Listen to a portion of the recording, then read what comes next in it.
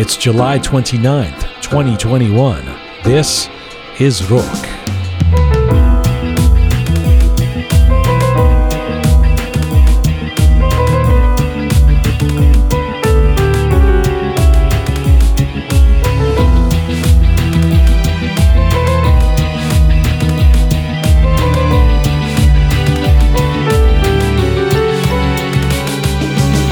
Well, it's no secret that Iranians like their plastic surgery and augmentation. Getting a nose job is tantamount to a national rite of passage, after all. But how do we really feel about plastic surgery? And can it be something beyond just aspirational beauty and more about mental health, confidence, and self-esteem?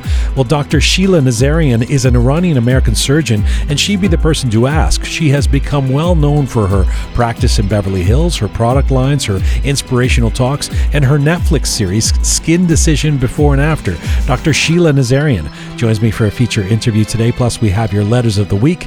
This is Conversations from, to, and about the Iranian diaspora. I'm Jian Ghomeshi. This is Rook.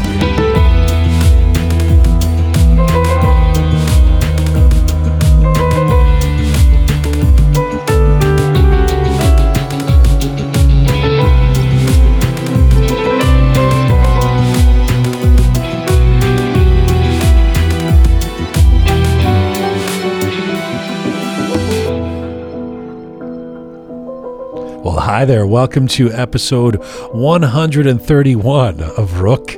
Hope you're keeping well. Are you okay, Captain Reza? I am. I had sushi stuck in my throat. Listen, this Captain Reza, I don't understand this guy at all, Shai. You ordered food so that we get here 5 minutes before we were recording. I wasn't thinking. And then you're wolfing down your food. I mean, it's so obvious what's going to happen. I'm sorry. Welcome. Let me try this again. Welcome to episode 131 of Rook. Hope you're keeping well wherever you are tuning in from around the world. Salam dostan aziz. امیدوارم هستم که خوب و میزون باشین. Hello to you from Toronto, Canada, where Olympic gold is weighed in whether you have subscribed to Rook and become a patron yet. You see that, Captain Reza? You see what I did there? I love what you did. Why go to Tokyo to compete in the Olympics when you can be gold by just becoming a patron of Rook? Simple as that. You see? Isn't that the truth? Please explain what I just said to Shaya so he understands. So the Olympic... No. We're coming to you on rookmedia.com. It is there that you can link to all of our platforms and become a patron. We really appreciate your support. We crowdsource this show, so if you're a regular listener, rookmedia.com, you press the support us button, and for $5 or $10 a month, you support us, and we really appreciate that. We're on an ongoing mission to build a new audiovisual encyclopedia of Iranian diaspora identity. We're coming to you on Spotify, SoundCloud, Apple Podcasts, CastBox. And if you like to see some visuals with Rook, see us on social media. You switch over to our YouTube channel or Instagram right now. And if you like your Rook descriptions and bulletins in English and in Persian, check us out on Telegram. Dr. Sheila Nazarian. I'm tempted to say Sheila Nazarian, but I think she says Sheila Nazarian, certainly on Netflix. That's the more English way to say it. Watching her Netflix series was an eye-opener for me. I'm going to say this to her with transparency, because plastic surgery is, I guess what I learned, is not always or only about trying to attain some unrealistic version of societally determined beauty, but sometimes it can be really necessary or helpful or important to one's self-image and self-confidence. She talks about this a lot, and you see someone who, for example, has been in a terrible accident or has some sort of reason why they want to get surgery done that changes their life. And so it's not just about looking better on Instagram, but it raises a lot of issues, especially in our community. Persians are kind of known for liking their plastic surgery or getting their nose jobs, and so I want to put those questions to her and find out. And she's got quite a story of fleeing Iran as a refugee, as a Jewish Iranian kid, and coming here, and now she's got this massive practice in Beverly Hills and these product lines, and she was nominated for an Emmy Award at the Daytime Emmys last week. We'll get to all of that. I'm looking forward to having Dr. Sheila Nazarian joining us from Los Angeles in just a few moments. Hello, Captain Reza. Hello, officially. Sir. You've now swallowed your sushi and you're okay? I have. Safe and sound. Now, let's see. There's a show coming up. I'll get some sushi 5 minutes before. And hello, Groovy Shaya. Hi, خوبی عزیزم؟ خوب مرسی. آروم میزون. Not bad, yeah. Not bad. All right. Now listen, Keon is not with this Keon. How long does the birthday celebration go on for, Captain Reza? Somebody explain this to me. I know. She's like on a birthday, what is it, birthday week? She's on a yacht somewhere in the Caribbean. Dear Lord. And the birthday, I think, was at least 2 weeks ago. I don't know, but she's still away. Yeah. Getting away from the desperate winter cold here in Toronto. Right, in the middle of July, end of July almost. It's boiling hot in Toronto, but she needed to go down to the Caribbean. Yeah. But listen, she's having a great time. I was seeing if I could get her on the phone. She's not even answering her phone because she had talked about maybe dialing in and saying hello from. She certainly posts stories on Instagram. That's right. Sure. That's right. She's out of touch, but somehow there's pictures of her reading on the beach or something. And her latest book, she was like, "Oh, the wrong book to read on vacation," because it talks about like the end of the world or whatever. And I was like, "Oh, you Keon, I'm so jealous." That Keon, right now. she's created a lot of. There's a lot to make fun of for the next few weeks. She's going to be getting a lot of ribbing from us. Idea what she's walking into. Just take it off and go into the Caribbean, leaving us alone here. But listen. In her stead, with the letters of the week later on today, Super P. Parissa, one of our Rook team members who's just come from Mashhad in the last few months. He arrived here and is diligently working away here at Rook Media and is doing our translations. And Super P will help us with the letters after Dr. Sheila Nazarian. We did get a bunch of mail. So on Monday, we did an episode focusing on Khuzestan. That's right. And the situation there that is both an environmental crisis with respect to water and resources, and then a human rights crisis because, of course, people are getting shot just for raising their voices to protest the fact that they don't have basic needs like water. And we decided to dedicate an episode of Rook to that, featuring Kaveh Madani, the scientist, the activist, writer, and Amir Tahiri, the famous journalist, the guy who was actually the editor of Kayhan back in the 1970s for almost a decade. We called the episode Explaining Khuzestan. This episode has gotten a lot of traction. There are people on our podcast platforms. It's become one of our most popular episodes very quickly. I hope people will check it out if they haven't already, but we've gotten a lot of mail about it as well, and we will get to some of those letters. And obviously, this is not a situation that's going to evaporate anytime soon. So our thoughts are still with the folks in Khuzestan and all over Iran who are experiencing these water shortages. I listened back to the episode about Khuzestan, and I'm in awe with Dr. Kaveh Madani. I remember the first time that we had him on the show. It was like, you from the minute one until the end, you constantly learning something from him, and I love. Not everybody agrees with him, and we'll get to some of that in the letters. But he's such a super smart guy, and he's so well positioned. I mean, as we explained on the episode on Monday, he was talking about water bankruptcy. He coined the term water bankruptcy with respect to Iran and other places in the world. And 2-3 years ago, people were like, "This guy's a little over the top about his environmentalism. He's an alarmist." And now everything that he talked about is happening, in terms of this dystopian situation in Iran. It's interesting that you say that there are people that don't agree with him. Have you got letters that people post his opinion? That's interesting. Well, because he, for example, he says that the roots of this crisis go back years, and in fact go back decades, even before the revolution. And then there are people who prefer to think of this or believe that this is only a result of the Islamic regime. So that's maybe perhaps where there's a disagreement. He's a nuanced guy, and if you're on any extreme in this debate, you're not going to like the nuanced people. So. But funny enough, the feedback that I've gotten for this particular episode has been that this is one of the best segments ever produced on Khuzestan recently, like one of the best magazine coverage of it. And like my own uncle, who didn't even know I was working on the show, and I didn't. Your uncle didn't know who you work on? No, he had no idea I was working on the show. And did he know you're a captain at least? Captain of a Did boat. he know you? Does he know you? Does he recognize you? He has a vague idea of who I am. No, Yes. I'm joking.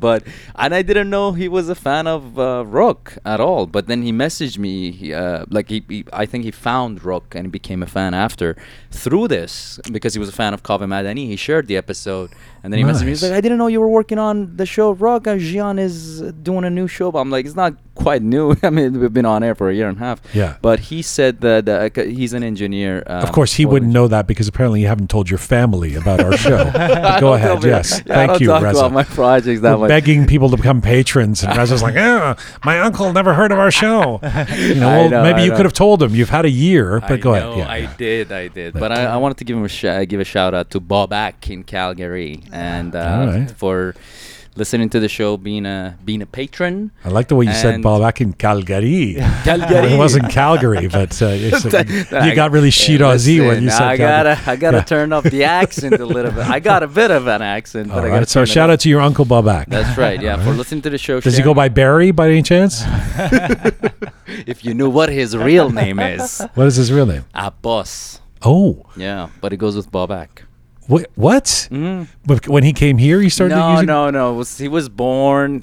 My grandfather just went and got him named him Abbas, just because that was his father's name. Uh-huh. Came home. My grandmother got furious. She's like, I didn't know I wanted to name him Bobak.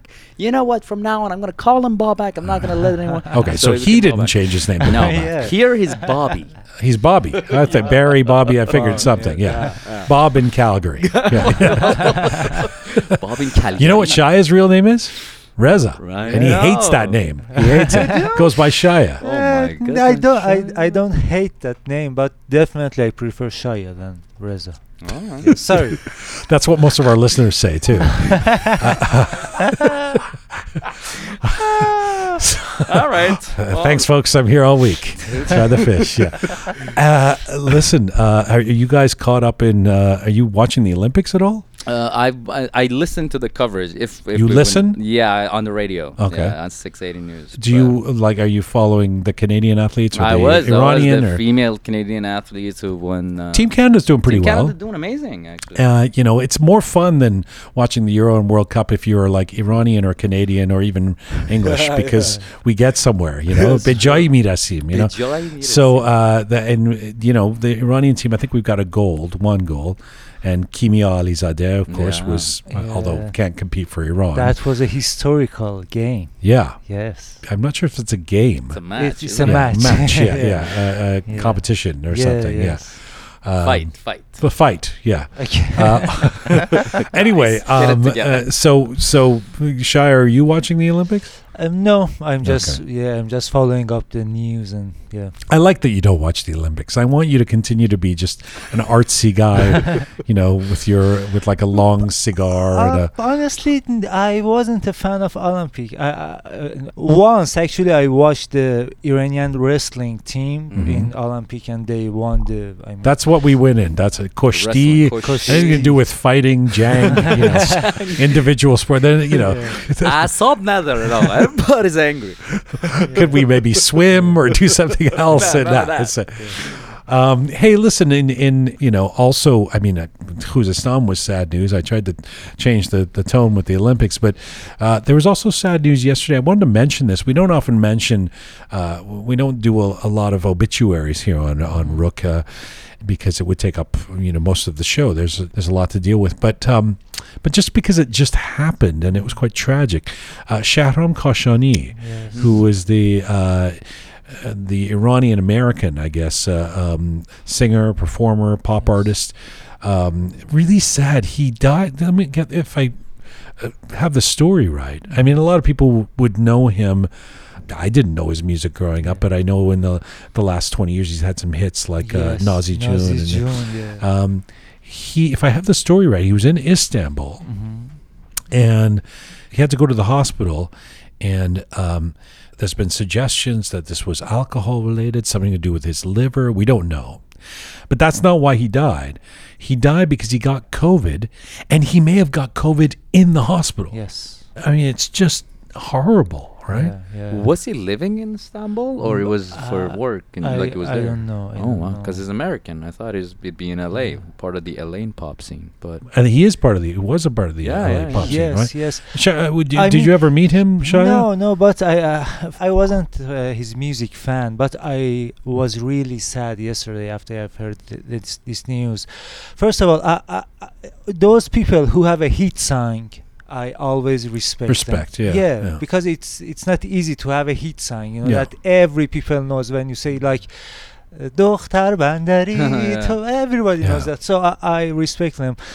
And the fact that he cannot perform, he couldn't perform for his real audience in Iran. So I assume even when the fact that he dies in Istanbul actually shows that for me it's a kind of symbolic thing that he wants to be close to the motherland, and it's really sad. It's really sad. Were you familiar with his music, Reza? well, as familiar as any Iranian would Right, be, yeah. listen, like hearing it at events and arusis and stuff. But he was very young, wasn't he? Yeah. He was like 47. 50. Oh, he was 47, not even Oh. 50. Oh. That's Very sad. Our thoughts, sending out some love to the family and close friends and people who work with Shahram Kashani. He will be missed. Hey, in the coming days on Rook, Tara Tiba, Hamid Saidi, Ali Parsa, the Car Guys, a special episode on Persians and cars with Vahid Amin Muqaddam and Ali Bekhradi and Roya Hakakian and lots more. But let's get to our feature guests right now, yes? Yes. All right, Captain Reza, Groovy Shaya, we'll see you in a little bit with Super Patty Sa, and let's get to our featured guest. By any metrics, my featured guest today is one of the most accomplished members of our global diaspora. Despite her relative youth, she is a successful doctor, a Netflix star, a massive social media influence. She's an Iranian-American board-certified plastic surgeon and the founder of Nazarian Plastic Surgery and Spa 26 in Beverly Hills, California. Dr. Sheila Nazarian is an award-winning surgeon, an entrepreneur, an activist, and a mother of 3. She was a self-described awkward nerd as a kid when her family escaped to America as Persian Jews from Iran in the 1980s, but went on to become an academic success at Columbia, University of Southern California, and at USC's Marshall School of Business. Dr. Sheila is, you might say, a confidence maker who's on a mission, she says, to use her knowledge to help people feel good about themselves. You may have seen her on her show on Netflix, Skin Decision, Before and After, where she helps women and men who are struggling with physical or mental health issues or looking for important changes in their life. We will get to all of what that means, but I can tell you she was nominated for an Emmy Award for that program at the Daytime Emmys that took place just last week. And right now, Dr. Sheila Nazarian joins me from Los Angeles, California today. Hello. Hello, that is the best radio voice I have ever heard. I've got a face for radio, coming from the plastic surgeon. Is that what you're telling me?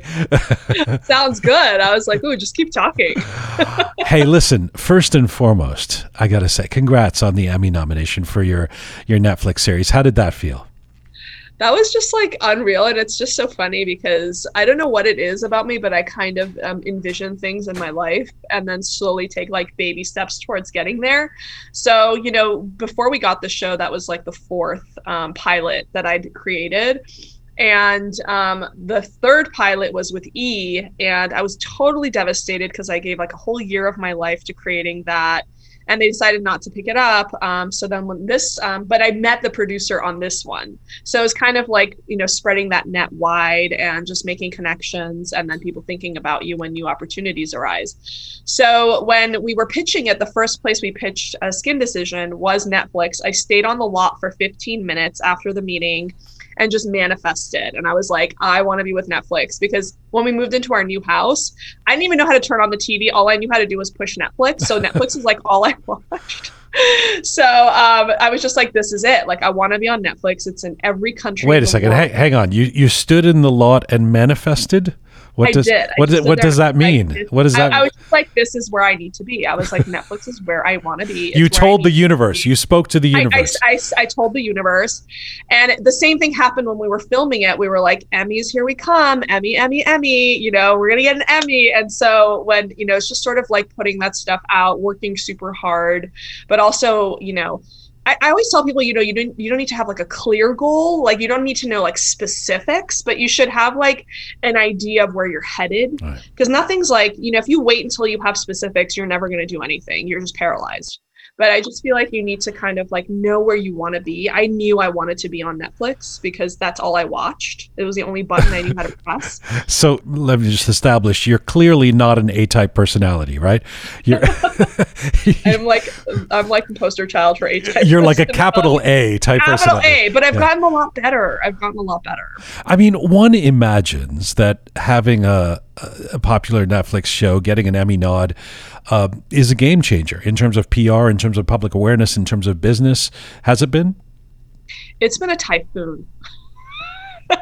That's the best way I can put it. I mean, when the show first launched, we were getting inundated, my staff, with the phone calls. They look like deer in headlights. So we actually had to get a call center in place very quickly just to be able to handle the call volume.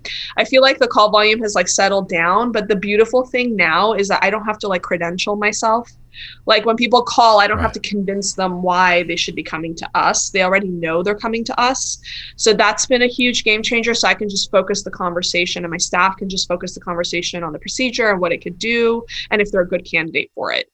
Rather than being like, Dr. Nazarian's a board certified plastic surgeon. Like we don't have to do that part anymore. So that's been a relief. Bit sad that it takes a Netflix show to do that though, right? I mean, it's just either that or it's just a long time in the community. But, now with the show and with Instagram, 60% of my patients are flying in. They fly in from the country. They fly in from outside of the country. I have, even like August, I'm taking it off to work on the entrepreneurship and to work on, my e-commerce site. I learned so much from quarantine last year that I got so much done during that 2 months that I couldn't operate or see patients, that, the Skin Spot, which is our e-commerce site's kind of like curated skincare that's medical grade.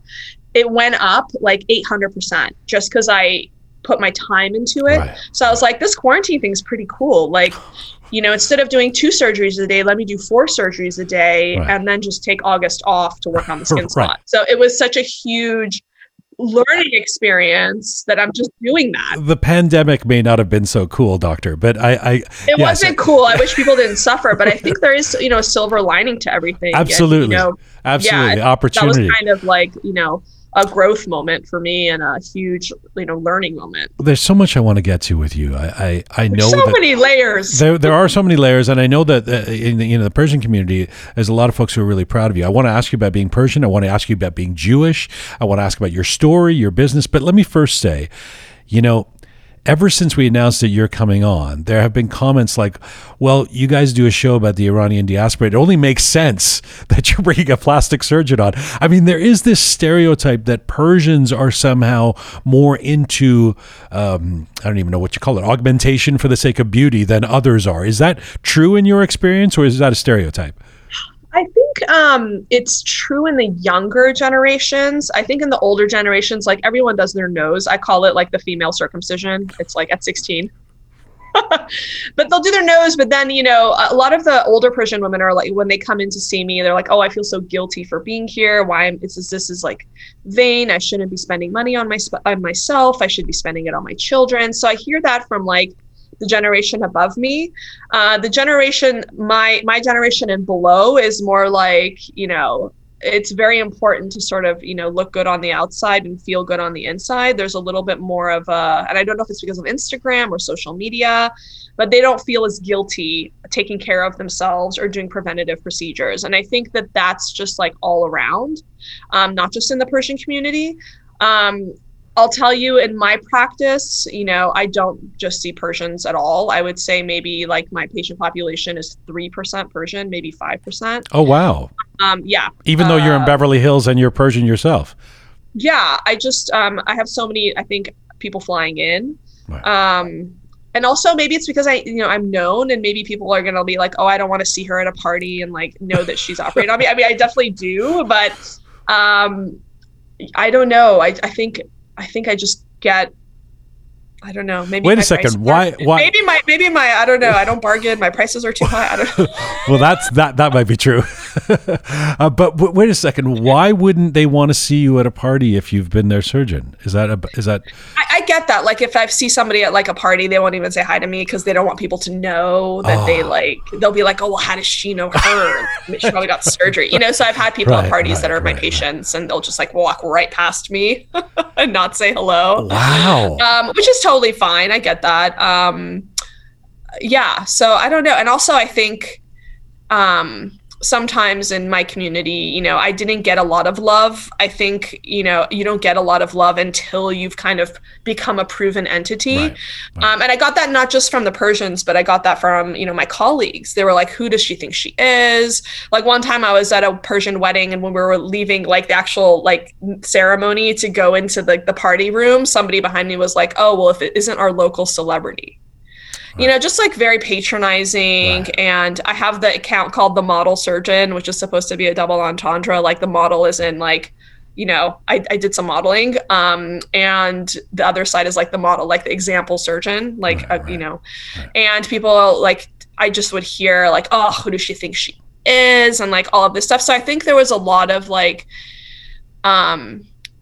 just like not wanting to support. I don't know. And then when the Netflix show hit, it was kind of like, oh, we're so proud of you.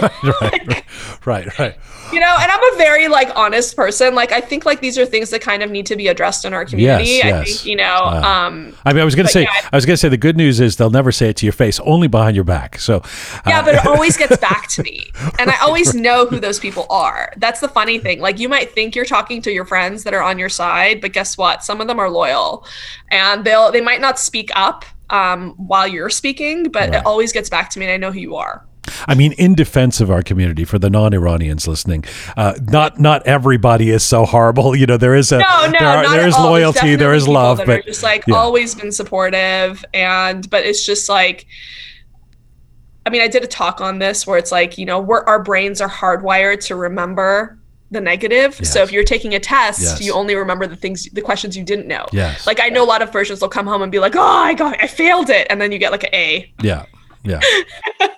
So it's kind of like, you remember those things and then you try to use them as fuel, you're like, I'm going to do this. Especially those of us in the diaspora, like, we've grown up, I've talked about this a lot on the show, our parents, my dad's mantra was, please work harder. Nothing was ever good enough. It's like we're aspiring towards something that we couldn't possibly reach, so we have that kind of first generation, second generation immigrant pressure too, right? Absolutely. And I think that kind of drove me for a very long time, like proving people wrong. I think drove me probably until like the age of like 34. And then at some point you realize like, wait, everything I set out to do, I did. And I can't live for other people. Like when you're living to prove other people wrong, you're not really living for yourself. You're living to show other people. And that's not really healthy. I think it's a huge fire, and I think it's great like motivation.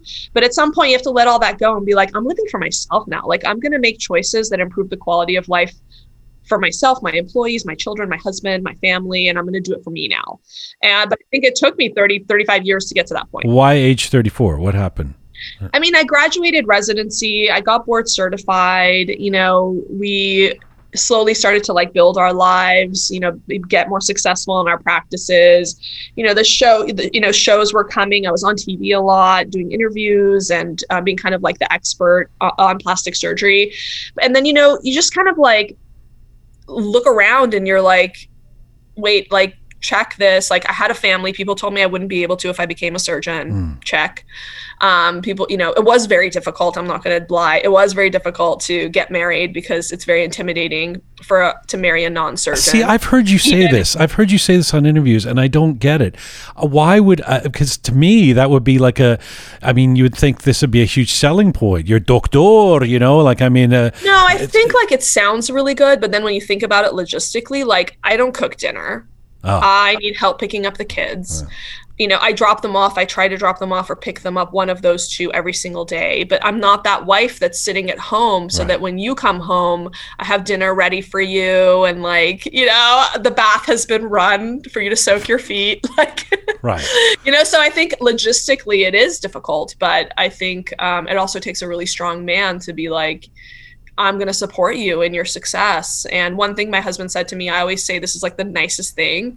He said, your success is my success, and a lot of Persian men, let's be honest, and a lot of men in general, they want to be the, alpha male, and he is an alpha male. He's a brain surgeon. He's not an alpha male, but to say, what, you go kick ass and you go live your dreams is very difficult for some men. Yeah, I don't understand that part of our. You're the only one. No, I'm not. I think there's a lot of guys. Maybe it's a generational thing who don't understand. It is. I think it might be. The old qirati or whatever it's the Persian. Although you did find yourself a surgeon, so you've checked off your own Persian checklist. Like you're supposed to either. Marry a doctor or be a doctor or both, and you've done both. So for those of us who aren't doctors, we always sort of feel inadequate. We have the imposter syndrome next to you.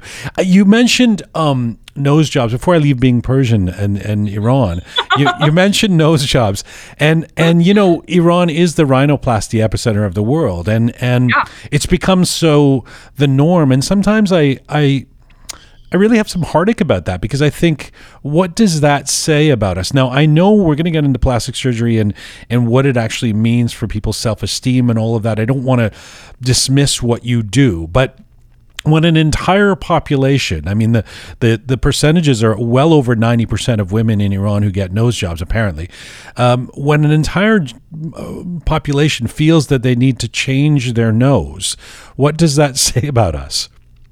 Yeah, no, I mean, I don't think, I actually stopped doing noses about 5 years ago. I just don't enjoy doing them. You spend so much time, architecturally recreating something. And then at a year, it's like the cartilage just does its own thing. And it's like, it wants to kind of like go back to its, memory of where it was before. And so that was just very frustrating. I feel like breasts, when they settle, they just look more natural. They just look more beautiful. So I actually stopped doing them. But I think, if you're having like, obviously outside of like breathing problems and stuff like that, I think we really do need to kind of take back our ethnicity. A lot of these noses in Iran, some of them are beautifully done, but some of them look like witch noses. And I don't understand why that's a thing. Right. Like, I'm all about natural results and things looking like they were God-given, even if, I had a little hand in it with the grace of God. But I just don't understand these like trends. I've never been a trends person. I'm always like a very proportioned, harmonious, not looking like you've had anything done. If somebody comes to you and says, "Oh, did you get this done?" I failed. So a lot of the noses I'm seeing coming out of Iran, again, some of the surgeons are doing it in like some of the best rhinoplasty surgeons, but I just don't like that like swooped nose with the really small tip and it looks like a witch nose. I don't understand that.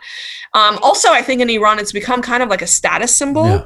Yeah. People will literally walk around the streets with the cast on their nose, bragging that I've even heard that they walk around with the cast on their nose, even if they haven't had surgery, because it's almost like a status symbol. Yeah. Whereas here in LA, you're like hiding for like, 2 weeks till the cast comes off. But I think that's another thing to maybe address. It's maybe, also about kind of like, I'm wealthy enough to do this for myself. Yeah. Maybe that's another. Actually, Abbas Milani told me that's heartbreaking, that there's working class or young women and girls who don't have as much money, don't have the means, don't have the resources, walking around in Tehran with bandages on their nose so that people will think that they had rhinoplasty, as some sort of form of status, which is, it's so twisted in terms of how we got to that point. But, in terms of what you just said, it makes me think, so do you care why? I mean, you're running a business, clearly. Do you care what the reason is somebody wants to get something done? In other words, oh, absolutely. You do. It makes a difference to you. Funny. People always think they're interviewing me, but I'm actually interviewing you. So the question that I keep asking, is this person smiling? Are they capable of happiness? Are they ready to receive happiness? And we have all these questions on our questionnaire, like, is anyone forcing you to do this? Did anybody say anything to you that's making you want to do this now? And I'll tell you the other thing too is, like, I'm constantly projecting confidence and intelligence and being reasonable and very even keeled with the show, with my social media. And so that tends to be the kind of person, men and women, that I attract. They're very well, like, established. They're mentally stable, and they just need help with this one little thing that's been bothering them, and they just want to optimize in every way. That's kind of my patient. So when I have some influencers that are, under so much anxiety, so much stress, because they're constantly being looked at in every angle and everything that they do, and it's their job, that I have to kind of shift into mom mode and tell them, you don't need this. We're not doing that today. No, you're not doing that. You're not going to go down the street and do that. You're not going to do it here either. Here's like, let's get a facial. You know what I mean? So because I know if I do something to make them look unnatural, or if they say I want bigger lips and they don't need bigger lips, and I do it, they're a walking billboard for me. That makes me look bad. So I'm always, I always tell people I'm not hungry. I have a roof over my head. I have my 3 meals a day. I'm fine. I don't need to be doing unnecessary things. And I think that kind of like moral compass has served me very well. But we talk about plastic surgery, even just talking about it sometimes is in a pejorative or dismissive way. Oh, she's had work done. Somebody will say something like that. Well, that's why we did the show, right? So, that's why this show, like, I was already successful before the show came out. I had a lot to lose, actually. Whereas reality TV stars, like, that is their job. And the more insane and the more, circus-like and dramatic they are, the better it is for them. Because the show will get renewed and they'll continue to have a paycheck. I already had a paycheck. So this show could have helped me, but it really could have hurt me too. So, I really picked the patients in such a way. Like, we had these people apply that were like, oh my God, I have a twin sister and her breasts are like more pretty than mine. I mean, no, that's not the patient I wanted for the show. Our show was, So hang on a second. Give us an example for people who haven't seen the show. Give us an example. Because one of your mission statements that you often talk about is improving, that plastic surgery can improve quality of life. Yeah. So give us a brief classic example of quality of life, how that has helped. It could really be anything. Like, we had a massive weight loss patient on the show that just had hanging skin everywhere, hadn't had sex with her husband in 2 years, and would run up to her closet, close the door to change into her pajamas every night so he wouldn't see her naked. That's one example. Another example of a woman on the show, her husband shot her 9 times, killed their children, then killed himself. And she was walking around with all these bullet wounds all over her body. So removing those, but it doesn't have to be that kind of story. It could be acne scarring. It could be, I had quadruplets, I had children, and, there was this woman who was a dancer on the show, and she had to wear like 2 compression garments just to hold her abdomen in, even though she was like this big and weighed like 90 pounds. It was like her entire abdominal muscles had like blown apart, and it looked like she had she was still pregnant, and she's a dancer, like on cruise ships. I have to tell you that watching Skin Decision, I say this with some trepidation. It was a revelation for me in the sense that I think I brought some of my own stereotypes or prejudices to it. I was sort of thinking, okay, well, I've got to do the research to find out about Dr. Sheila, but what do I'm going to have to watch a Beverly Hills plastic surgery show. What is it? And it's really inspiring in terms of the way it makes people feel to have the surgery they come to you for. And there was something that really struck me. They come out, there's this confidence factor, but somebody said something like, this is the first time I have felt like myself. And I thought this is quite a remarkable thing to say, i.e. someone feels more themselves after altering something, their body or their features, whatever, than they did before that. Can you reflect on that? Because I'm sure you've marinated on it before. Yeah, no, for sure. That was the show. And I've had my colleagues from all over the country message me and said, I had 2 patients today that walked in after they saw your show and felt like it gave them the permission to take care of themselves. So if you have someone who, let's say they're 50 years old and they have a huge wattle neck, their skin is literally melting off of their skull, and they're very youthful and they want to travel, but they look tired and they look old, but they don't feel tired and they don't feel old. They want to be active and they want to be social. So helping them remove that helps them feel more like themselves on the inside. Right. And there's certain things I always say, there's no exercise for the skin. You can't exercise your breasts back up. You can't exercise the stretch marks off. There's these people are actually like very active. And when you look in the mirror, and this has been studied, when you look in the mirror and you look tired and you look depressed, it makes you sad. But if you look in the mirror and you don't look those things, it actually makes you happy. So imagine you took someone that feels in general sad and you made them happy. Like there's ripple effects on everyone they come into contact with, whether that's a mom and her children and her husband, whether that's a career person that's now speaking with more confidence on stage and is able to inspire people.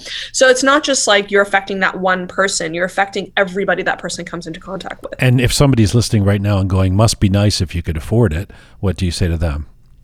It's so true.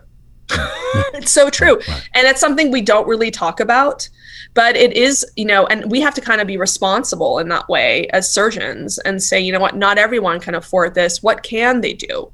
So that's why I started the Skin Spot, my e-commerce site, because there is stuff that's more affordable that you could be doing at home.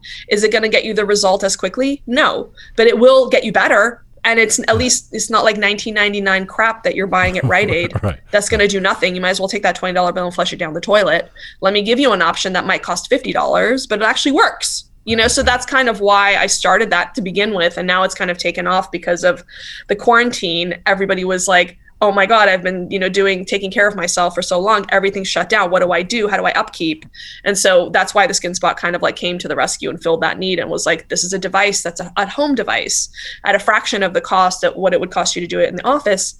And it will improve you. Is it going to improve you as quickly? It's kind of like what I say, it's kind of like working out at home versus working out with a trainer.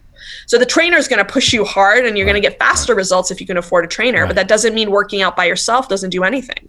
So, we kind of like have to give people options that work, so that they don't have to go do things that might smell good or the packaging's good, or maybe their favorite influencer was getting paid to say it works, but it really doesn't. Right. So it's kind of like taking my MD and my credibility and giving people things that can work at home.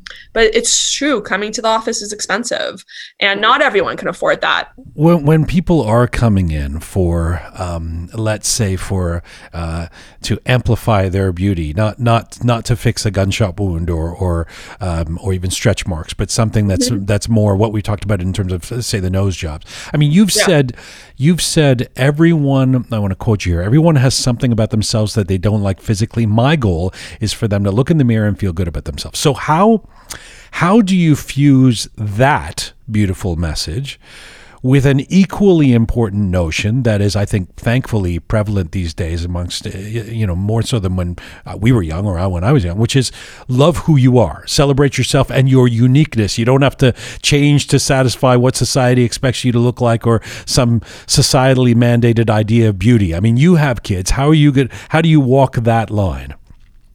I think it's all about the intention behind the procedure. So I think if you're trying to do something to save your marriage, or if you're trying to do something, so it might just be, I've had women come in that at the age of, 35 are looking for like a little mini lift, but they also have 10 million followers on Instagram and that's their job and that is their income. And that's what put the roof over the head and puts the food on their table. So it's almost like, for me, I'm almost like the gatekeeper, and I have to again ask those questions. What is this? What is the motivation behind this? And is it a healthy motivation?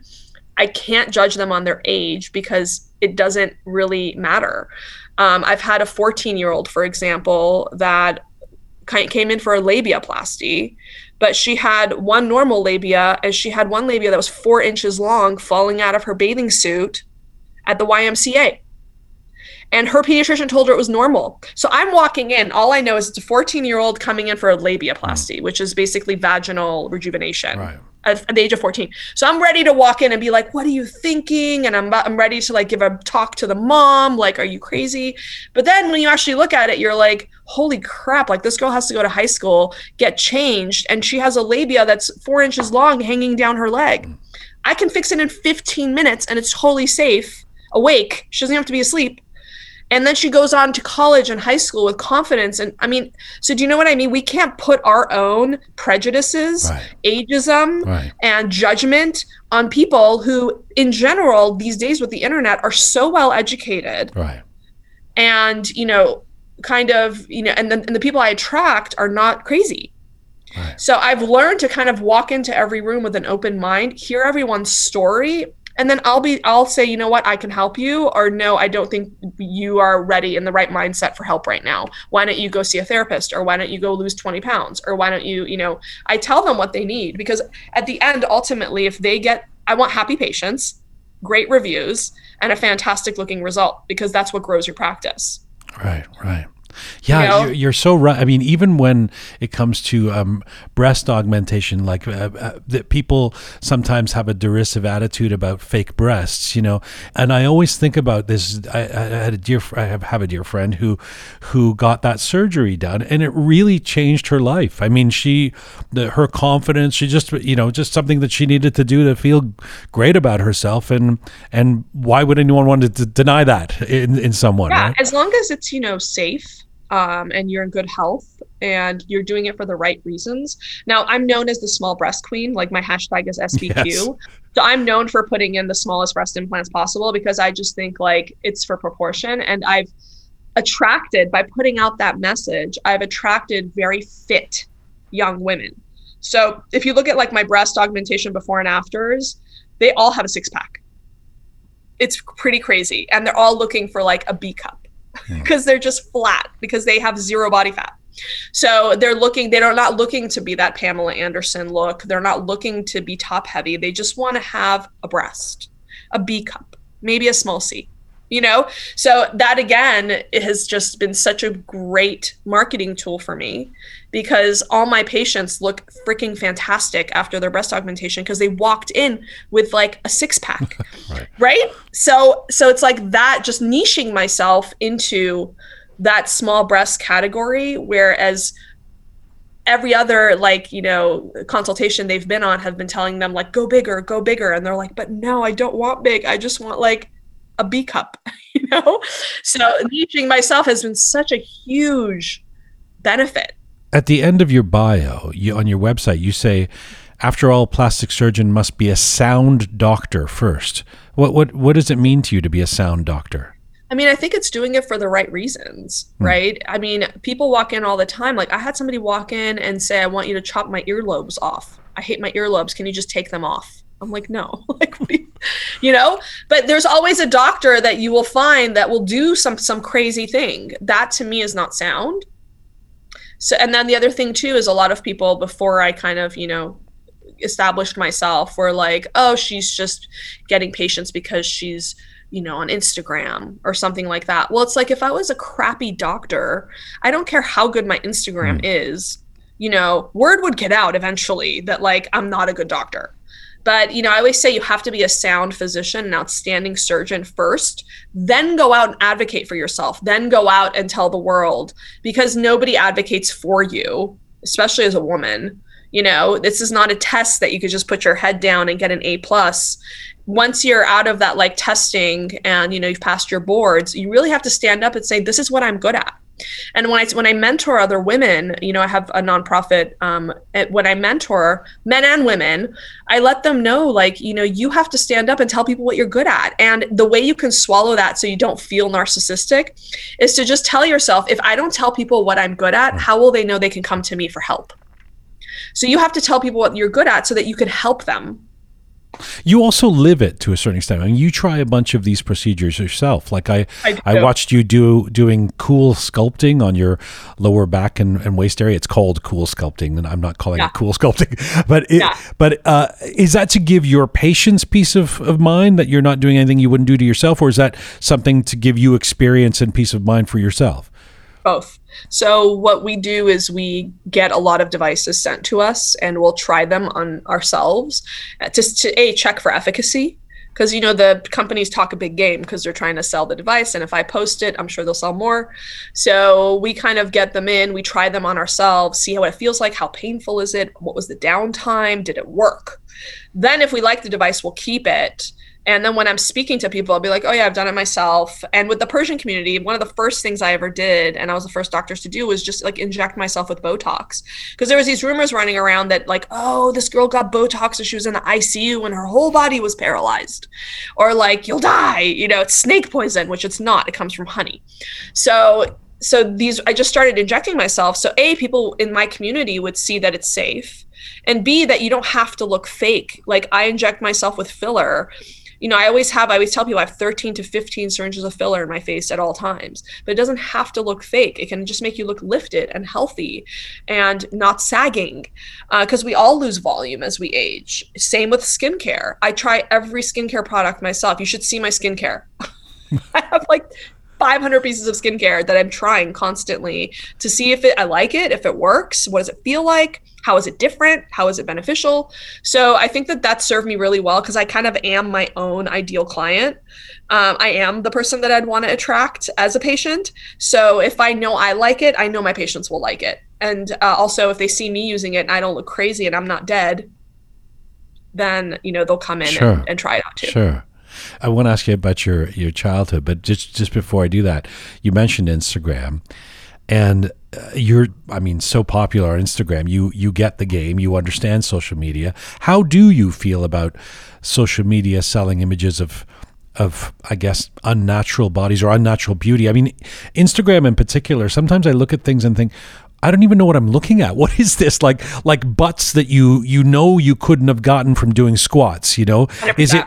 Is it hard for you because on the one hand, I don't know how you feel about that, but on the other hand, it'd be good business for you for these kind of ideas to be out there. I mean, what is your relationship with those kind of social media images? So I always tell people social media is like a magazine, right? We used to look at magazines when we were younger. Nobody buys a magazine anymore. You go on social media and you scroll, right? So these are images that are Photoshopped. They're images that people have had body modifications, and I call it out. I want people to know the truth. And you know, if we ever do another show, I am going to call it out. I'm going to bring in the influencers. I'm going to actually have them show us how they they Facetune themselves and they make themselves look away, like they make their hips look bigger, their waist look smaller. I'm going to actually like put that out there. I think also like I always tell people like, if you don't have hip dips, that means you did something, whether that's a surgery, injections, or Facetune. Everyone has a hip dip. There is no way to fill in. Sorry, what's a hip dip? A hip dip is like, you know, those little indentations on the side of your butt. Oh, so okay, people that have like this right did something. There is no muscle there. There's no way to fill in a hip dip. There's no muscle there. I don't care how many squats you do. So I put that out there and I talk about it on my Instagram because I think it's fine to, you know, make yourself look, you know, the ideal way and in a proportional way if you're coming to me, because I won't do it if I think it's psychotic. But I think it's okay to, you know, do surgeries and do things as long as you're healthy and it's safe.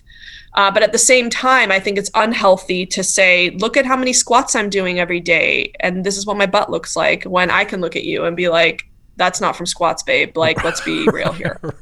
Right. So there's got to be people coming in sometimes who have a picture of something and go, I want this. And you just go, there's no chance I could do that for you. Just to speak to my practice, which is not normal, I have never had anyone bring in a picture of somebody else. Oh, that's everybody in my practice just wants to look like themselves, but optimized and lifted and refreshed and youthful and healthy. I've never had someone bring in a picture of a celebrity or anybody because or that's a body just type or something, or like not a body type. I want to look like this. I want to nothing. No. I guess I'll put away my Brad Pitt photos I was going to bring to you and say, can you do this to my face? Can you possibly make this nose look like Brad Pitt's nose? Take us back to Iran. You know, your success means even, I think, a lot more when people hear the story. I mean, of how you, I mean, literally how you got here. Strangely enough, you were born in New York, but then you were immediately taken back to Iran just in time for revolution. Yeah, it's like, let's go back. Yeah, in 1979. So first of all, how do we make sense of that? So my mom, I think, kind of knew that something was brewing, but we had, my grandparents in Iran, so it's not like we could just like leave and leave them by themselves. So she actually came to New York when she was 9 months pregnant just to have me be a citizen, like an anchor baby, and then went back to Iran. 1979, revolution started, and they didn't let Jews leave the country, which is so odd to me because it's like, you don't like us, but you won't let us leave either. Right. And I think it had to do with like, assets. If you left, you would take your assets with you. I don't know why.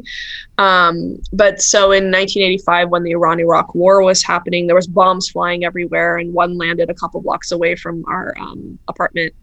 And so we were just like, it's time to get out of here. And my dad left and said he was going to go give a lecture because he was a pathologist. So he left and stayed with one of his friends in Vienna and left the passports of me and my mom and my sister with the government so that they would, not think we were escaping, basically. But didn't something happen with your dad where they said he had operated on somebody or he worked with somebody? And yeah. So he had a technician in his office that he'd saved his eyesight. Right. And so the technician was part of like the revolution and told him like, you saved my eyesight, I'm going to save your life. Like you're, because he ran the Shah's hospital.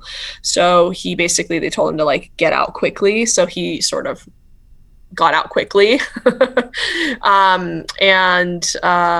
Then my mom, my sister, and I escaped with smugglers through the desert into Pakistan. And we stayed in Pakistan for 3 months waiting for visas.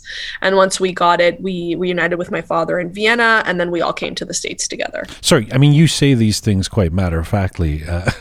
And now, there's so many. I feel like, Persian Jews, like we all have a very similar story. Yes. Like, but I mean, for a 6-year-old to be smuggled out through the desert in Pakistan, I mean, what can you even tap into the emotions of that time for you? And I mean, I think my mom kind of kept me, even when there was bombs flying through the air. And it's interesting now that I look at bombs like in current conflicts, I'm like, oh my God, those were like what we saw. But she would tell me they were fireworks. The sirens would go off, we'd run to the window in the middle of the night and we'd watch the fireworks. Like that's, how they sort of told me. So she didn't actually tell me we were going to America until we crossed the border into Pakistan, and we were in kind of like a very makeshift hut kind of restroom, which was basically a hole in the ground that you straddled. And if you fell in, you fell in.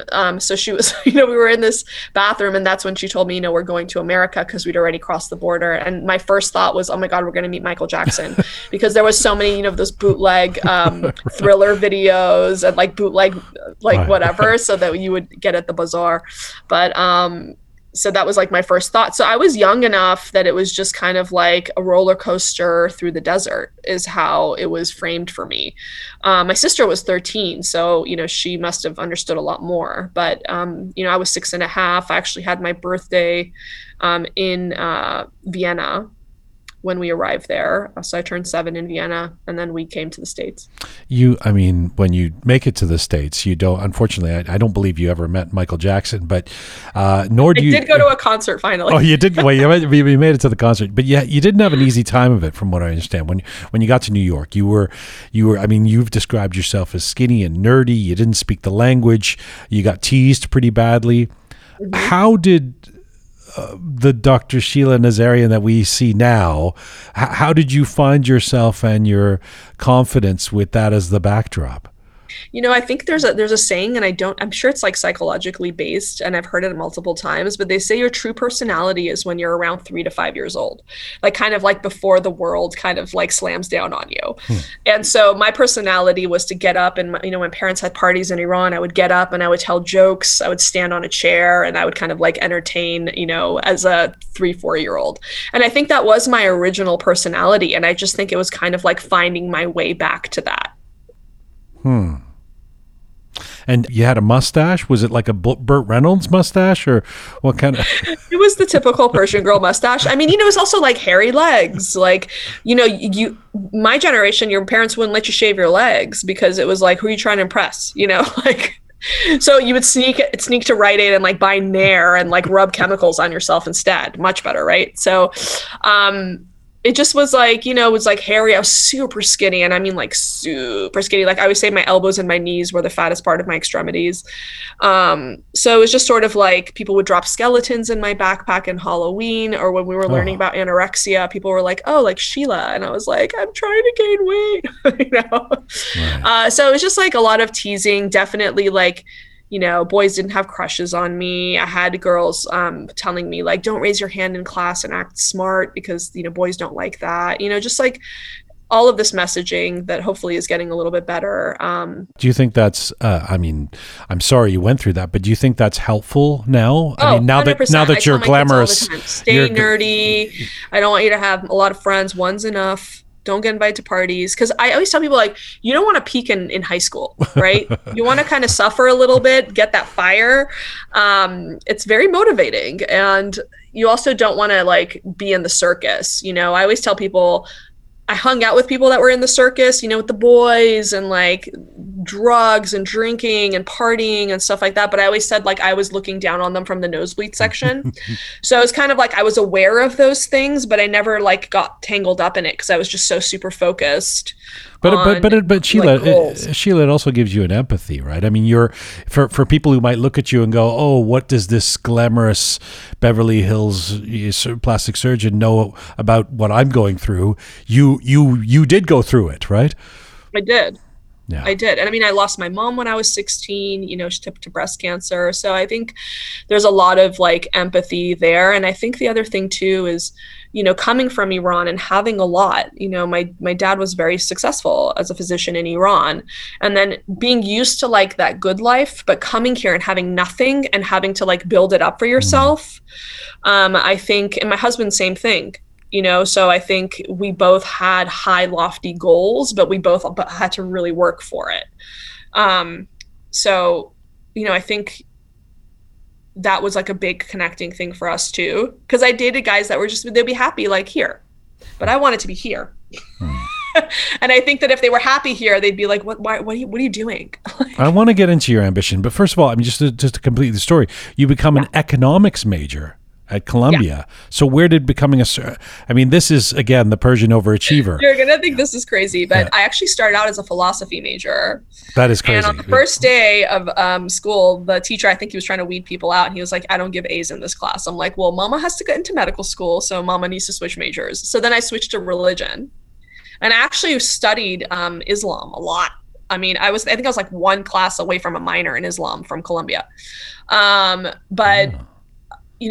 went to that and they were like, oh, it's a lot of writing, and math and science were always like, my skill set, right? Because it was English as a second language, writing, reading comprehension. I always had to read things a bunch of times in order to kind of, get it. So went out of that and I said, you know what, where are all the jocks? What major are they in? Where can I get, a straight A's, get into medical school, all of that. And that was econ. They were all econ majors. So I actually took an econ class because of that, just to like, dip my feet in it, see if I liked it. And I actually really liked it.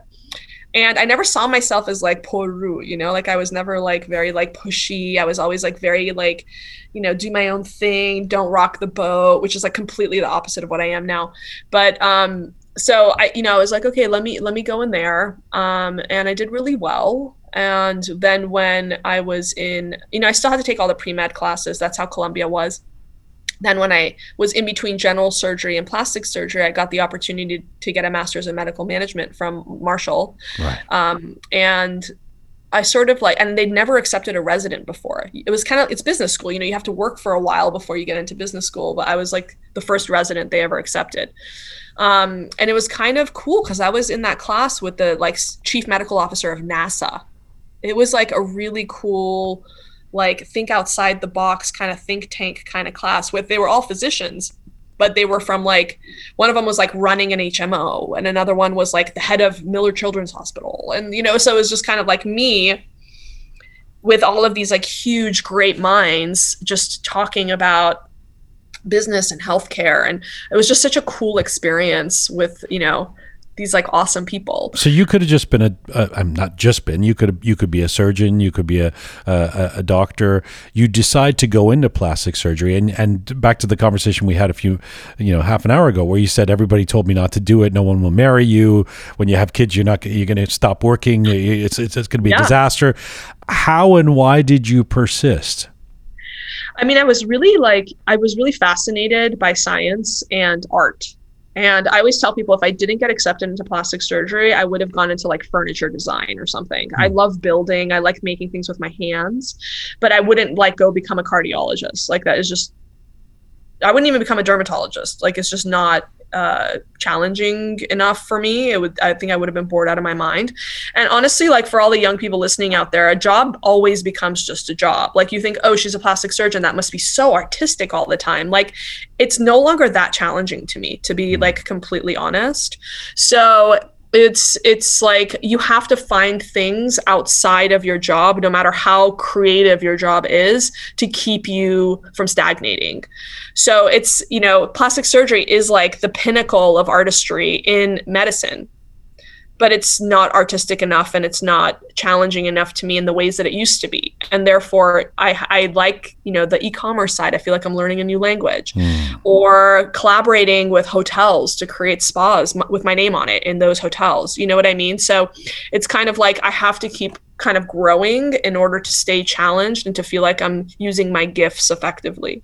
I mean, you've said that there are so many good plastic surgeons around, and you need to differentiate yourself in the market. What did it mean to start your own practice, to really start your brand in 2013? I mean, I always tell people, like, in the beginning, when you first start out, nobody knows your name, nobody knows who you are. And so instead of like, wasting your time, kind of, I wouldn't say wasting your time. Instead of spending your time like going out to lunch with the girls or like whatever, I would always make videos, educational videos, YouTube. Google owns YouTube. So I was the only one making videos when I graduated. And so whenever anybody searched anything, my videos would come up off of YouTube. My SEO shot through the roof. And SEO, for those of you listening, is showing up on the first page of Google when somebody searches something. Right. So when I was 2 years out of residency, I was already on the first page of Google when you search Beverly Hills plastic surgeon. And just to give you guys an idea, there's 31 plastic surgeons just in my building. Right. So, I mean, it's just sort of like I was always just putting out value, information, but also having the wherewithal to know, for example, you never would post a YouTube video to Facebook because Google owns YouTube. So you want to put like the original MP4, the original video onto Facebook. But do you have any balance in your life? I mean, it sounds like between all of the jobs between your practice and then, Netflix shows and e-commerce sites, and then you have 3 kids. I mean, have you figured out how to balance this, or are you just like a machine, or how do you do that? I'm very efficient with my time, and my brain works very efficiently. I always give the analogy of like, when you're rolling up into like parking, and you have to get a ticket, like if you're going into Ralph's parking and you need to get a ticket, like as I'm driving in, I'm pushing the window down so I barely even have to stop to get the ticket. So imagine that, but like across every second of my life. So I get 7 to 8 hours of sleep every night. You get 8 hours of sleep every night? How do you get 8 hours of sleep every night? I just do. What time do you go to bed? Like 10. Okay. Or 9 even. Okay. I'll go to bed at 9 and then I'll work out in the morning, take my kids to school, do surgery. Like the other day, I'll tell you, and I've gotten really fast at surgery. So for example, on Friday, I had 3 surgeries. One of them was, I went in and marked my big surgery. While I was waiting for them to take her into the OR, I did eyelids and Botox on someone awake. When they took her into the OR, that surgery used to take me 6 hours, took me 2.5 hours. So I had a third surgery at 3:00. So I had like 4 hours. So I went to Trader Joe's. I came back home, did a load of laundry, got dinner prepped, and then went back, picked up my daughter, took her to a play date. And then after I dropped off the play date, went back to the office, did my last surgery, and then came home. So it's kind of like, just like very efficient. And as I've been working as a surgeon longer and longer, the surgeries become more efficient. I know what to ask for 20 minutes ahead of when I actually need it. Wow. So that when I'm ready for it, it's already in the room. So it's kind of like a, chess, but like my life is chess. But you're really focused. I mean, people don't live lives this way. I mean, this is a very smart, planned, focused life that also, I mean, going to bed at 9 p.m., you're still in your 30s. That's, I'm 42. All right. You're 42. That's not everybody wants to do that. I mean, that's that's part of the sacrifice, right? You're not hanging out in groovy places at all hours. But I do, like, for example, I time those. So I speak a lot and I get flown out all over the world to speak. Especially before COVID, haha. But like, for example, I'm going to Cabo this week for a colleague's wedding. So I'll be, partying it up there. And then, next month I was invited to Nashville to speak at a conference. So they wine and dine you when you go. After that, I'll be going to Lake Tahoe for a week. So it's kind of like I'm always on and I'm always available. But I do, make time for my family, and my kids have been like all over the world with me when I'm speaking. They've been to Copenhagen, Monaco, they've been to Prague, they've been to Paris, they've been to London. So, and next year we were invited to Mazatlan for the Mexican Society of Plastic Surgeons. So it's kind of like I'll pick and choose these opportunities, but I'll bring my kids with me so that they can also experience the world and not feel like, oh, my mom chose her career over us. Okay, so this is I've been waiting to ask you this question because I actually love asking this question of folks like yourself. I mean, I get the piece of proving people wrong. I get that, and I get why that would be so important to you. But why are you so ambitious? I mean, think about it for a second. What is all of this about for you? Why are you so interested in growth and pushing yourself so hard? I heard you had said something like you want to get 1 million followers on Instagram by the end of the year. You'll probably do it, but I mean, why is all of that so important? I think I just literally went through this whole question myself over the last couple months because I said, like, I have the house, I have the family. Why do I do this? Like, what am I doing? And I think it comes, and I think it changes. And then you're really asking, like, what's your why, right? So I think it's okay that your why changes. Like when I first got into plastic surgery, my why was to help people one person at a time. That's not fulfilling to me anymore. And it's almost like, if you ask like a car maker, like, why do you make cars? What's your why? They're not going to say my why is making cars, right? It's kind of like the experience or like, making people feel like they have a second home in their vehicle. I don't know what. So for me, plastic surgery is my job. It's not my why. I think at this point, it's kind of become leaving a legacy, touching as many lives as possible, knowing that I have certain gifts and I have a strong purpose. And it's kind of like, how many people can I influence with my gifts? I think the other thing too that comes along with it is you have to realize your strengths and you have to be able to vocalize them without shame. Like, I know that I'm smarter than the average bear, and it's very frustrating. And at times it's very isolating. I just watched Wonder Boy, which, is like the head designer for Balmain. And he talked about how getting some fame and having some, big talents can be very isolating. And that resonated with me a lot. It is isolating, but I think you have to surround yourself with people that will challenge you. And I find them everywhere. And I think that's part of the reason why I started Think Big, my Nazarian Institute, our nonprofit. Like, we had Kris Jenner keynote last year, and I read her book in preparation for me interviewing her on stage, and it's like we had parallel lives, like minus the O.J. Simpson part and the part where she cheated on her husband. Like, we have parallel lives. She lost a parent at 16. I lost a parent at 16. She talks about how she feels like she has to burn the candle at both ends because life is short, and she also recognizes her gifts. she's a very organized mind. She always says like, I'm always evolving, I'm always growing, I'm always this. And I just felt like those kinds of whys and those motivations were very parallel in our lives. But I do think it's a personality type. I mean, I hear you. I'm similar to you on this. But I do think I disagree with your analogy actually with the car maker, because I think that there probably is a car maker who really likes making the cars part. I mean, there are people who just for surgeons too. But I'm just saying, like, for me, the way that I analyze, like, people are like, oh, if you ask any doctor in high school why they want to be a doctor, they're going to answer because I want to help people. Right. Well, for me, I want to help the masses now. It's not enough for me to be helping one person at a time. I think it's lovely to do so, but it's just not enough for me. It's not, I've been doing it for a minute. And so I just I need more. Okay. So I asked you, why are you so ambitious? And your answer was, I'm really ambitious. No, it's basically like, it's to leave that legacy and to make as much and to affect as many people as possible during my time here on Earth. I think that's the answer I got to. And it's kind of like, being an inspiration, and that's the way I want to touch people's lives. Is I want to A, make them feel like it's okay to take care of themselves. B, I think it's okay to want everything as a woman and a man. And I think it's showing, living that example of like, I didn't have to sacrifice my family for success in a career, right. And vice versa. I didn't have to sacrifice my career in order to have an amazing family and great kids who are not like on drugs. So it's and making them feel loved and having a successful marriage.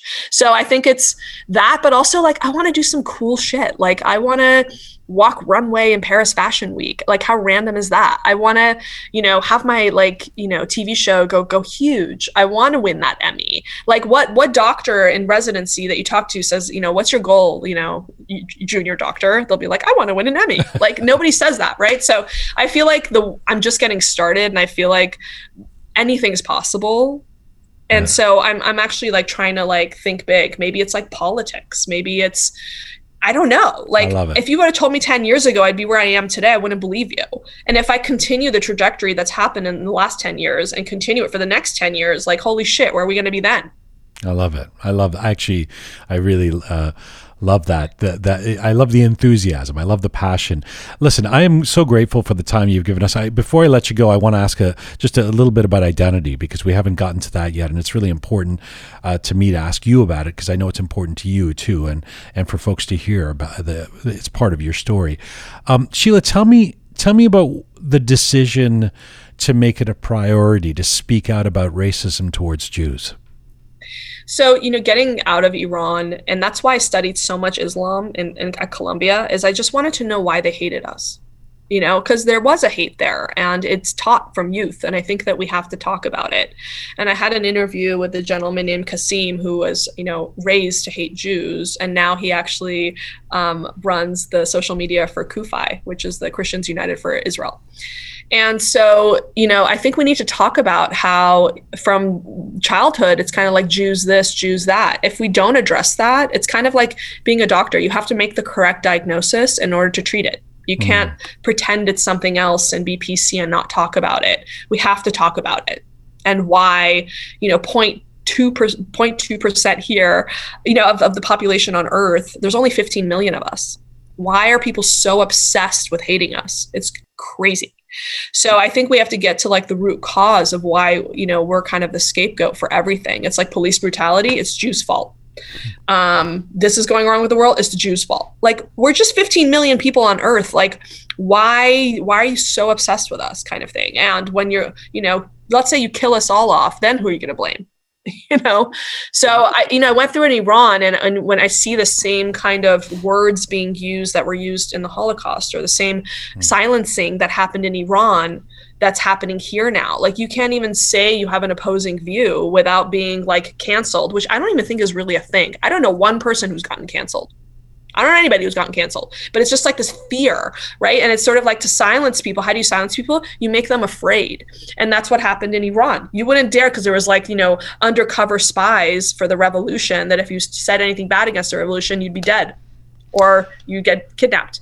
Look at what just happened to, the Persian journalist. right? Masih al-Majid, yeah. Masih, yeah. So it's kind of like, for me, seeing those like things starting to happen in the US, it just like in my soul and my gut, if the US goes, there's no safe haven. And I couldn't sleep with myself at night if I didn't say anything. I feel like you have a double whammy too as a minority, because you know what it's like to be Iranian and Jewish. I mean, let's not forget that when you, especially in the 80s, when you first came, Iranians weren't exactly the most popular folks around either, and still aren't in many parts of America. What has your experience been as a Persian Jew?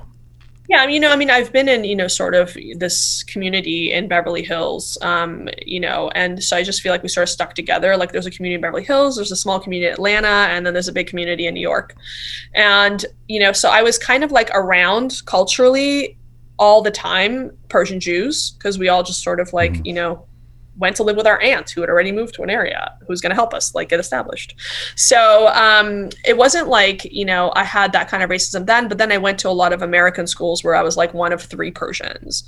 That part wasn't so bad to me, but I just remember feeling like, oh, I wish I was blonde, or like, oh, I wish I was white. Right. And I hung out with other minorities all the time, not necessarily Persians, but other brown and black people, just because it was kind of like, oh, we get each other. Right. So I didn't really feel it here as much as I felt it in Iran and in Pakistan especially. But I always felt like I was an outsider, for sure. Boys didn't have crushes on us. Boys had crushes on the blonde girls. And I would put my hair in a ponytail and it would be like all like gross, and like the blonde girl would put it back and it would just be like smooth. I remember like thinking of these things and just being like, but I think now it's such an advantage. Do you know what I mean? Now it's like it's a differentiator. And we talked about differentiators, and it's saying like, I understand darker skin types as a physician. I understand that it doesn't heal the same. Well, I mean, I've got to think that people are still discovering you. Have you heard from Iranian Jews around the world who, find you on Netflix and go, oh my God, and are grateful 100%. Even Iranian Muslims in Iran that are like, help us. We love you. We love America. Help us. Like I get messages all the time, but I've gotten pretty hateful messages from like anti-Semitic Persians who maybe live in France, which is just known for being totally racist against Jews.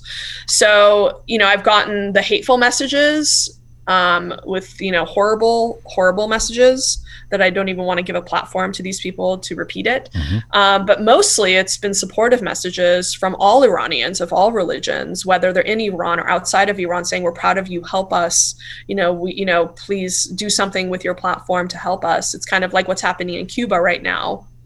I mean, Iran isn't a monolith either. It's gone through, different centuries of evolution and morphed into different things over the years. We've had people on this program like Homassar Shar, I can think of, or Orly Noy, who've spoken about a time in Iran before the revolution, where as Jews, they felt not just comfortable, but there were places like Tehran that were really diverse, and Jews had really good standing. Has your father talked to you about those times, or does your family? I mean, I know about those times. Yeah, absolutely. But it's just sort of like interesting that this like socialist, urge comes, which sounds great, but just doesn't work in practice. And now hearing those same messages here in America, like take down the capitalism, and but capitalism makes people want to achieve. Right. You know what I mean? If we make everything equal, there's no more there's no more want to achieve. There's no more ambition. You kill ambition. So it's kind of like, I think that's why I've just been so vocal, because we've seen this happen before. It's never worked in any country. Right. And it's, we can't let America kind of go down the same road. And you don't want to comparing January 6th, the Capitol rise, to the Holocaust or something. It's those kind of, there's been analogies that are just a little, that are unfortunate. Yes. Yeah. And it's just like, it just goes back to like such misinformation. And with social media, it's just like misinformation is like wildfire. Like yesterday is like, the destruction of the temple. I fasted. The 9th of Av is like the most sad day in Jewish history. And, over time, like bad things happen on the 9th of Av, the destruction of both of our temples, all this stuff. So, the Jews went to the Wailing Wall in Israel, And the social media is like, they attacked the Alaska mosques. And it's like, no, this is what they do every year on this day. And it's just sort of like with social media, it's like, and there's only 15 million of us. So it's like, how do we counteract the misinformation? I can be posting all day long about, no, this is actually something that happens every year. There's even a woman with a stroller, like walking, like, is she like with her toddler next to her? You know what I mean? So it's just sort of like, we're kind of outnumbered, but it's just finding allies that are also interested in the truth. And kind of engaging with them to battle this age-old racism. It's just very disheartening, but hopefully, you know, my account and the account of people like me have been kind of a beacon of light to other Jews and allies all over the world. I even have supportive messages from Palestinians in Gaza. They're like, help us. We don't like Hamas either. Help us, you know. But if they say anything, they're brutalized, or they disappear for 2 weeks and then they come back and they're silenced, you know. Right. So those messages, unfortunately, are not getting out, and it has to do with social media. It has to do with a narrative that reporters are putting out now. It's like reporters aren't actually interested in the truth. They're activists. They're not there to report the truth. They're there to push a narrative. And it's just been very frustrating. But that's the same thing, right? That happened kind of in Iran. You're not the first person to make that analogy. Yeah, there's times where you sort of think, especially around what we are and are not allowed to say, that it starts to have echoes of repressive places. You know, I've been looking forward to this chat, and I so appreciate this interview and the time you've given us. Let me ask a final question in terms of a global question based on all that you've experienced and where you're at this moment. You sort of said something a little earlier, in terms of inspiring young people. What is your message? You know, this program that we do is listened to mostly by Iranians but around the world, including a lot of folks in Iran. What is your message to, say, a young woman listening to this right now, maybe in Iran, who idolizes you, dreams of accomplishing all that you've accomplished? What do you say to pay it forward? I mean, I don't think they need to idolize me. You know, I think that they should just work to be the best version of themselves. I always say we're all, made in the image of God. We all have, this fire inside of us. It's about kind of silencing the outside noise, really believing in what your unicorn is and what your gift is that God put you on earth to accomplish. And, just sort of having that belief in yourself, even when everybody else is saying, it won't work, you can't do this, you're going to be sacrificing this. I mean, I had a Persian woman literally last week come to me and be like, I just feel so bad for you of all the hard work you did. I was like, what? But it's just like, are you like that growth mindset, or are you just like a comfort mindset? And both are okay, I guess.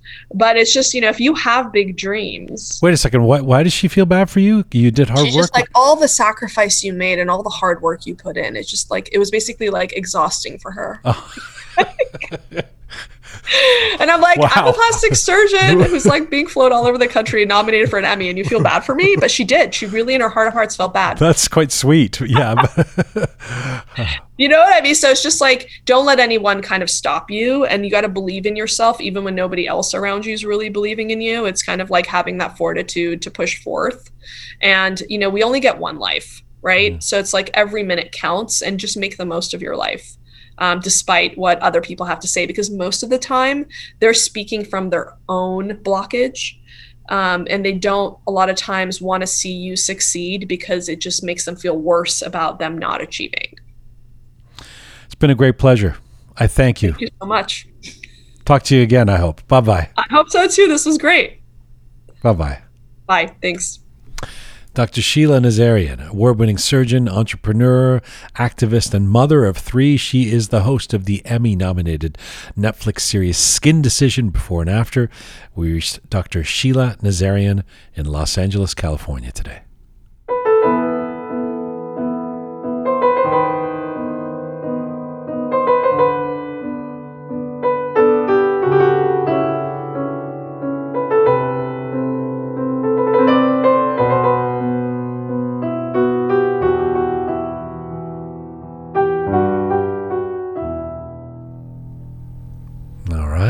Microphone's back on for Captain Reza and Groovy Shaya. How about Dr. Sheila? I love her. I love everything she had to say. The moment she said female circumcision, I was I couldn't stop laughing, guys. This is what I've been saying forever. This isn't in my personal opinion, and solely my opinion. Sorry, she said that about people getting nose jobs. Yes. That's what you meant, right? Yeah. People getting nose jobs. You're not laughing at female circumcision. No. Well, no, that's obviously not. Obviously not, and that's a tragic thing that does happen in a lot of developing countries, and that's sad. But nose job, and the epidemic of nose job that people of Iranian descent in Iran, outside of Iran, a female, they get it just because they feel like they need it, and they really, really don't need it. It's this has to. I want to start a campaign. This has to stop. Honest to God. You don't believe that people should get nose jobs? People, even though you might have gotten one? I have not gotten. You claim you didn't get one. You claim you didn't. Oh my God, I haven't. I haven't. It's okay. Some people don't like to. I mean, as she was saying, even somebody sees her at a party and walks by, they don't want people to know. Allah hakata toy dige, If you can. I'll quit. This is it. This is my last show. These guys have been accusing me of getting a nose job. It looks good. It's a good job. Whoever did it is a good surgeon. Job. God did it. That was God's creation. Sure. Okay. All right. But you know what? I lost my interest. No, you were saying that you don't think people should. You think I don't think everybody should get a nose job. Just because your nose is a little big, it doesn't mean that you need to get a nose job. It suits your face. Like Gian, you've got a fairly decent sized nose, right? I mean, and you make fun of it. It has its own. It's like an industrial hydro plant. It has like a whole. I can say, I never had any work done and stuff, and feel good about that. But part of me thinks, man, I don't know if I would have. Maybe I'd feel good if I got a nose job when I was 18. Maybe it would make me happy now. I don't know. But anyway, I mean, beyond nose jobs, I found what she had to say. It was like an extension of what I was saying before the interview about watching the Netflix series, and what I said to her, in fact, about this revelation that about how, because we can be dismissive about plastic surgery and put it all in one category of somebody's doing that for ego reasons or to look good on Instagram or something. And she makes the case that there's a lot of legitimate reasons for this, albeit something that is determined by class and whether you have the money and whether you have the ability and but if you do, it can really change your life. I believe that in some of those cases that she's talking about. No, I agree. I don't disagree with you on that at all, and I think this totally it was very informative, and it changed my opinion on plastic surgery and rhinoplasty, nose job, and altogether. But it also was affirming my idea of epidemic of nose job surgery in Iran and amongst the Iranian community, which I think in a lot of cases is unnecessary. So I don't have a nose job. I've never gotten it. And imagine this, my cousin, who's got the exact same nose as me, she went and got a nose job just because she felt like, it was just a teeny tiny bit too big. So both of you have had nose jobs. Oh my God. Shia. No, my problem with the nose job thing is not people doing what they feel like doing to, I mean, as I say in the interview, I was just saying to her, like, I know, how this has changed the self-esteem of people that have work done or whatever. If you zoom out and go, an entire, ethnicity of people, a bunch of like us, feel the necessity to change the way we look. There's something about that makes me sad. That rather than aspiring to look the way we look, we aspire to look the way somebody else thinks is a better version of us, or a different version of us. And it happens to be what, people in the West or white people have, and so I told you, I mean, it's such a strange thing around the world. I've told you the story about going to Vietnam and Cambodia and having people point at me and thinking that they were making fun of me, and it turned out that they were attracted to having the fact that I have a more prominent nose, and that they get surgery to put a bridge in their nose because they don't like having smaller noses. It's this weird thing about humans wanting what we don't have. Well, you know what was surprising though? That nobody has taken a photo to her and like a celebrity photo or a model essentially be like, I want to look like that. That was quite shocking to me. Well, I believe her in terms of her. She's obviously I believe believed that she was telling the truth in terms of her practice and what she's interested in doing. That there's other people that will do certain things for other reasons, for money, whatever. But I found that weird too. Like, really, no one has come in and here's a picture of Charlize Theron. Can I look like that? Yeah. I mean, maybe nobody has. I guess It's interesting for me that Dr. Nazarian and mostly all successful people, they extended their daily life. I mean, she lives as her day is 48 hours. Mine is. And she's got so much going on. Yes, and it's and 3 kids. That's crazy. The great mother. I mean, it's incredible. Yes, it's really interesting. You can tell she's got she's multitasking. Yeah. She's got a bunch going on. She's quick. I mean, it's خوش بحالش, getting all that done. She doesn't seem tired, but good for her. And her story is a remarkable one. Her personal story. That's part of the validation of, we have a person coming on the show next week, Ali Parsa, who's this billionaire, British Iranian billionaire, and he left Iran as a refugee by himself. Same thing I think through Pakistan that she was talking about with her family, and these stories are riveting to see where the person has gotten to, based on where they were. All right. Well, listen, it is. We haven't done letters of the week this week, and so we're going to do it even though it's a Thursday. We're going to do our letters of the week segment so we can crown something the letter of the week. Now, I mentioned earlier in the show, we're missing Keon. She's off on her birthday week down south, having a pina colada right now somewhere on a beach. But in her stead, for this one time only, or we'll see. I mean, maybe Super P, super at everything. That we have Parisa Super P from our team has come into the studio and is going to help us out with letters. Yes. Hello, the Mashhad kid. Just came from Mashhad three months ago. Was listening to Rook all that time when you were in Iran, and now here you are in the Rook studio. Here I am. Good to have you here, and really good to have you in Canada. Thank you. I'm happy here. Okay, so you've helped to put together some letters that we're going to read about Khuzestan. Let's go. This is what we do. We do the theme, right? All right. Let's hear it. Go for it, Shai. And then we do this.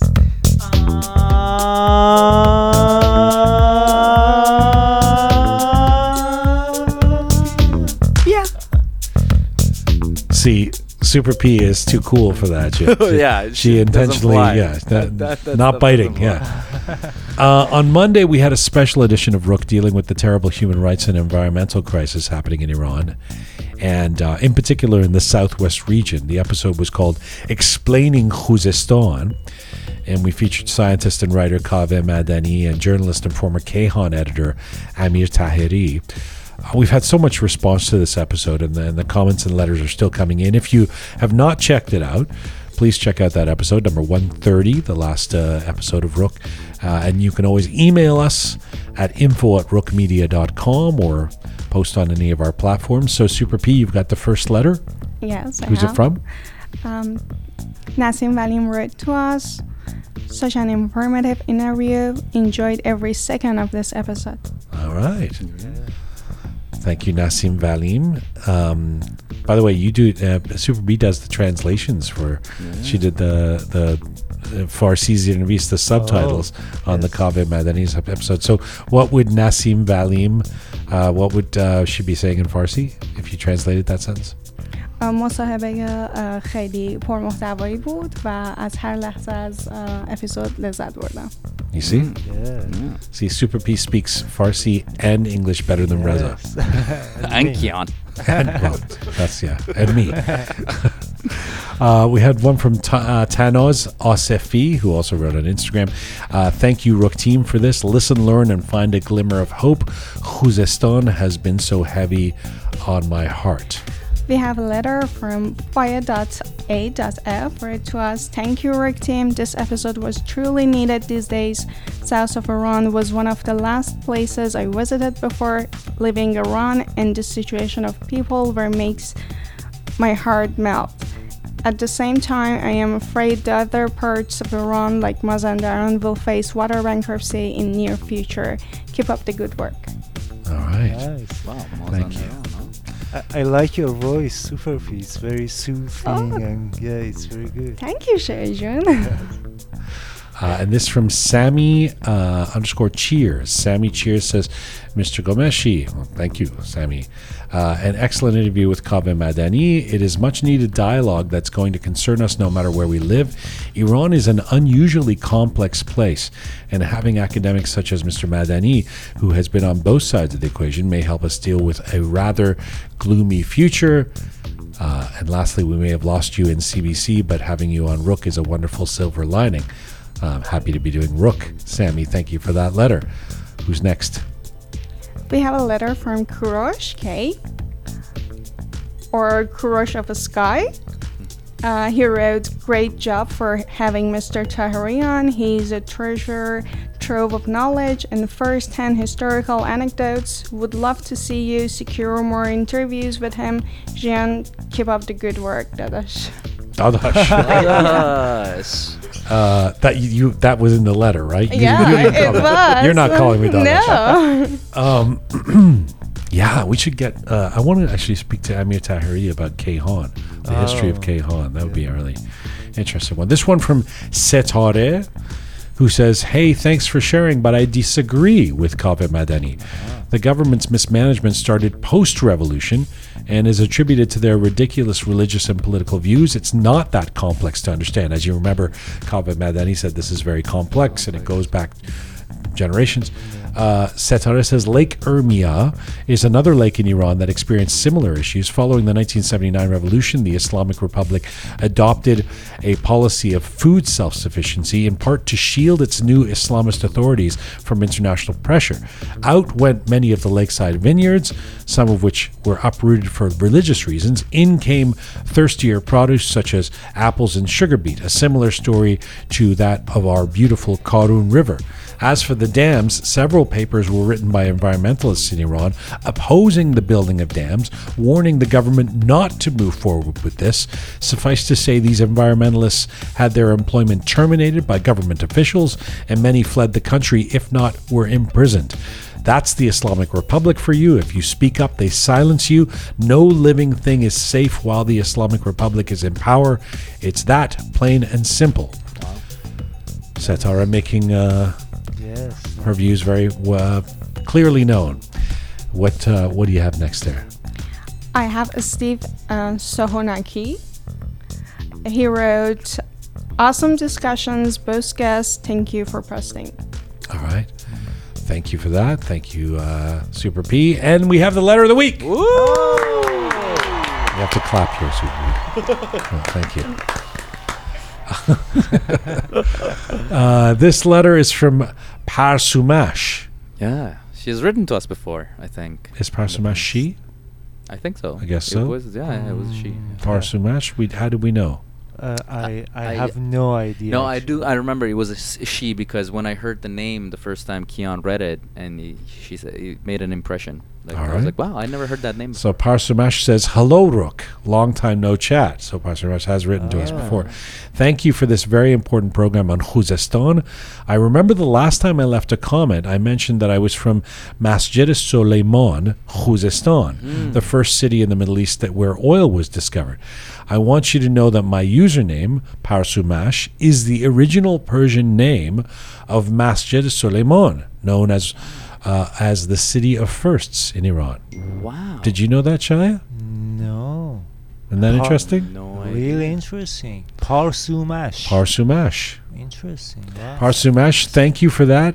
You have the letter of the week. Super P, thank you for sitting in. We're so happy to have you here as part of our team. And Groovy Shaya, Captain Reza. Merci Dadash to you too. This is full time for Rook for today. Remember, for all things you want to see and hear about Rook, all of our episodes, all of our former guests, all of our Rook moments, check out our website, rookmedia.com, rookmedia.com, where you can also become a patron of our program. Thanks to the amazing team who put this show together, the fabulous Keon, Super Patty Saw, Thoughtful Nagin, Ponza the Artist, producer Susan, Savvy Roham, sponsorship Sean, Captain Reza, Groovy Shaya, and Aray Merdad. Thank you to all of you out there supporting us and sharing our content. Please subscribe if you've not done so already. It's free on any of our platforms. You can find me on Instagram at Gian Gomeshi. In the meantime, have yourself a good weekend. See you Monday. And Mizun Bashi.